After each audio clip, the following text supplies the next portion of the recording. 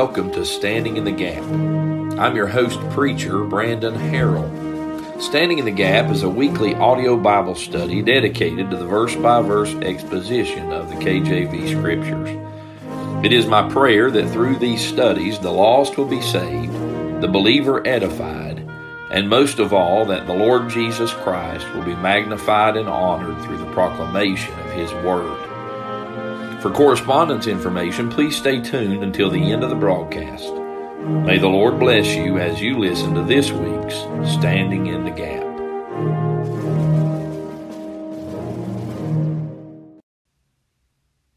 All right, it's me again, another Standing in the Gap. And we thank you for tuning in today. Grateful for the opportunity to share the Word of God with you. And we've been studying for, I think this is our 14th week, the genealogy of Jesus Christ found in the first 17 verses of the Gospel of Matthew. This is part of a larger study that we are endeavoring upon in the study of the Gospel of Matthew, verse by verse. And we've been looking at this genealogy. And as we've studied this, we talked about some goals of this genealogy. It was given to show both Christ's legal as well as his lineal descent back to Abraham through David, giving him authority upon the throne and linking him to Abraham, the father of the Jews to whom this gospel was aimed. Then we thought about the gaps in this genealogy. We saw some omissions, some names that aren't listed. And we saw an obstruction, that obstruction to the throne, that curse that was placed, that God bypassed by seeing to it that Christ was not born of a man. And then we saw the grace in this genealogy, and we spent several weeks looking at various aspects of that truth. There's so much grace in this genealogy. We find it in the names of those who, as we are, were in desperate need of grace, and God provided. And here they are, found in the genealogy of the Lord Jesus Christ, the Savior of the world. On last time, we thought about some gloom in this genealogy, and what a reality we face when we see that everyone in these lists, in this list of names that was begotten, also died. Everyone here except for Jesus Christ, if I remember correctly, died. And we found that not all that died in faith. There were some who died unsaved. And we dealt with the reality of death and what happens to an individual when they die. If you believe upon the Lord Jesus Christ, you're ushered into the presence of God in heaven. If you have not believed upon Him, if you've rejected the gospel, if you've turned your back on light, you'll be in hell forever. The gloom in this genealogy. Death is certain. It is appointed unto man once to die, and after this, the judgment. Where will you be when you die? Well, I want to finish out this genealogy, but I don't know if I'm going to be able to do it today. But I do want to look at some thoughts out of verse number 16. I'm going to read that in your hearing, and then give you some thoughts concerning this in regard to the genealogy of Jesus. It says in verse 16, "And Jacob begat Joseph, the husband of Mary, of whom was born Jesus, who is called Christ." Here, I'd like for us to spend some time thinking about the glory in this genealogy. We've seen all the other things. We've seen the goals. We've seen the gaps. We've seen the grace. But here, and we've seen the gloom, but here we see the glory in this genealogy. This verse lays the foundation for the rest of the first chapter of Matthew's Gospel. It is the subject introduced here that is expounded upon in the remaining verses, namely the divinity of Jesus Christ. That Jesus is God manifest in the flesh, that He is very God of very God, is the truth upon which every other truth of our religion rests. If Jesus be not God, there is no salvation to be enjoyed. The fact that Matthew establishes this at the outset of his gospel and begins it with this statement is crucial to our understanding of the Gospel of Matthew. Matthew will establish in this first chapter the divinity of Christ, the divine person of the Lord Jesus, the fact that he is, in fact, deity. Now, there will be ample opportunity in the verses to follow to examine and expound the doctrine of the virgin birth. However, I would point out two aspects that are here seen clearly. First, there is the glorious instrumentation of Christ's divinity.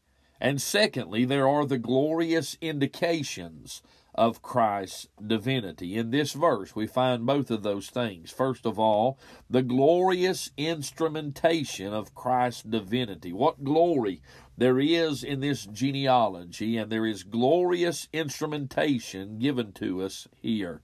Notice what he says. And Jacob begat Joseph, the husband of Mary, of whom was born Jesus, who is called Christ. We are here introduced to Joseph and Mary. Here, two humble Jews, not known or celebrated in their day, not wealthy, not holding power, are sovereignly selected by the God of heaven to harbor and raise his only begotten Son.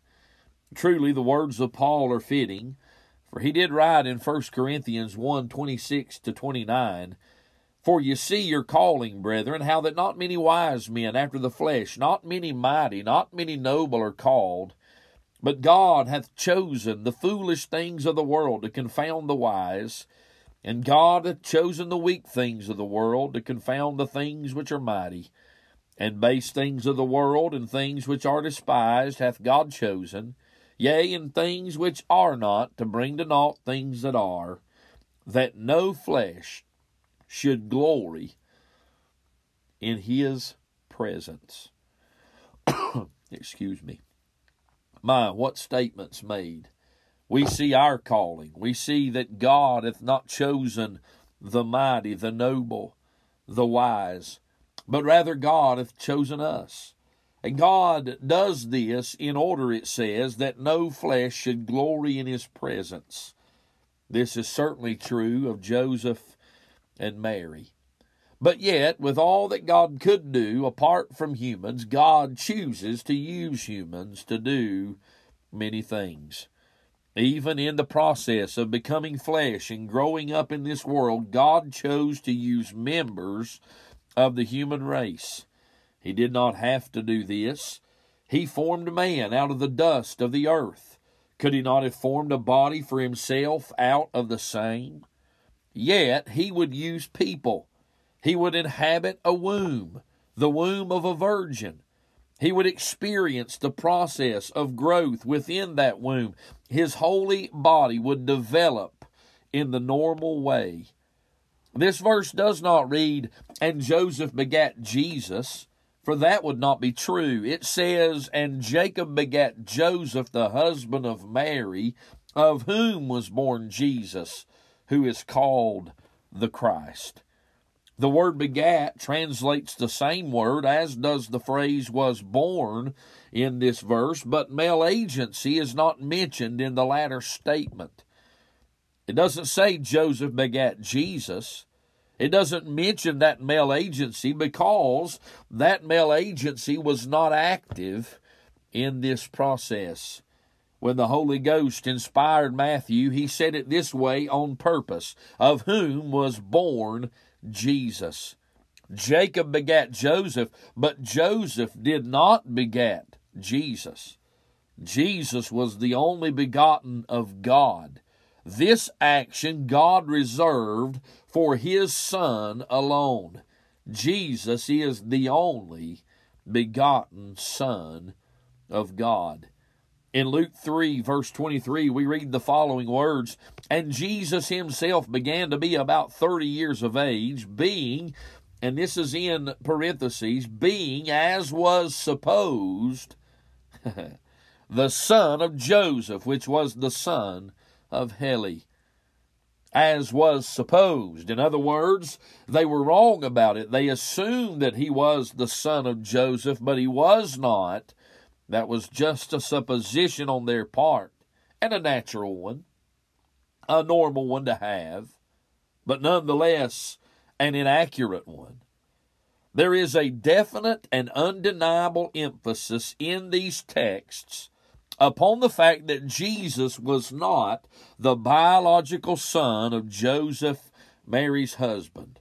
Yet, God used Mary, a willing vessel, a living sacrifice to God, to carry His Son.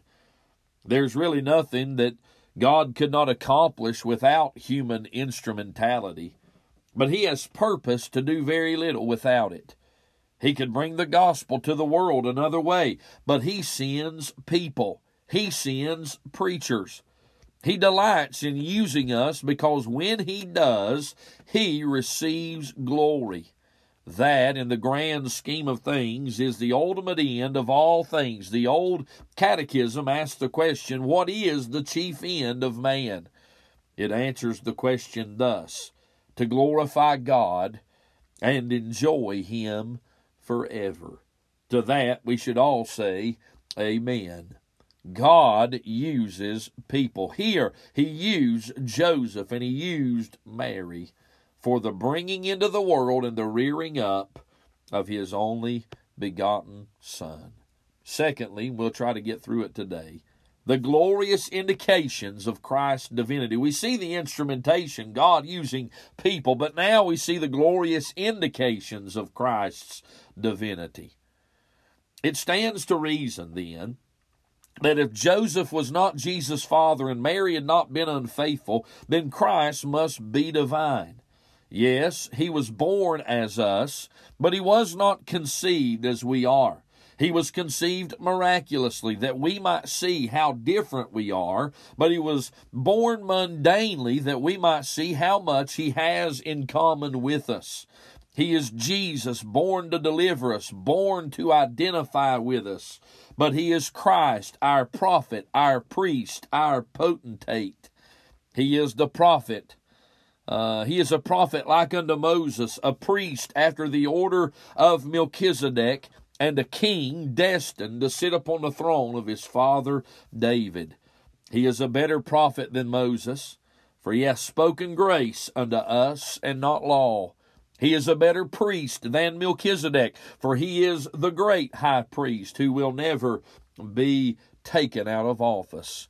He will not die. He has an ever unchanging priesthood. He is a better king than David, for he'll never vacate his throne, and his kingdom will never be divided. He is anointed to his offices by sovereign decree, which cannot be undone. He it is who became flesh and dwelt among us.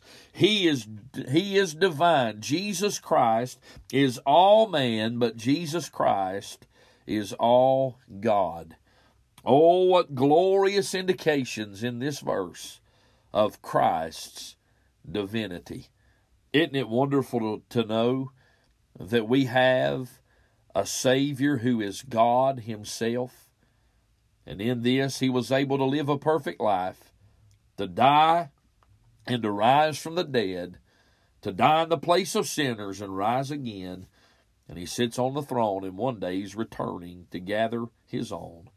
What glory in this genealogy. Till next time, this has been Preacher Brandon. God bless you. Thank you for listening to Standing in the Gap. It is my desire that today's episode has been a blessing to you. If you'd like to contact me, my email is bcharrell83@protonmail.com. That's bcharrell83@protonmail.com. You can also reach me by phone at 828-777-4923. Tune in next time for Standing in the Gap.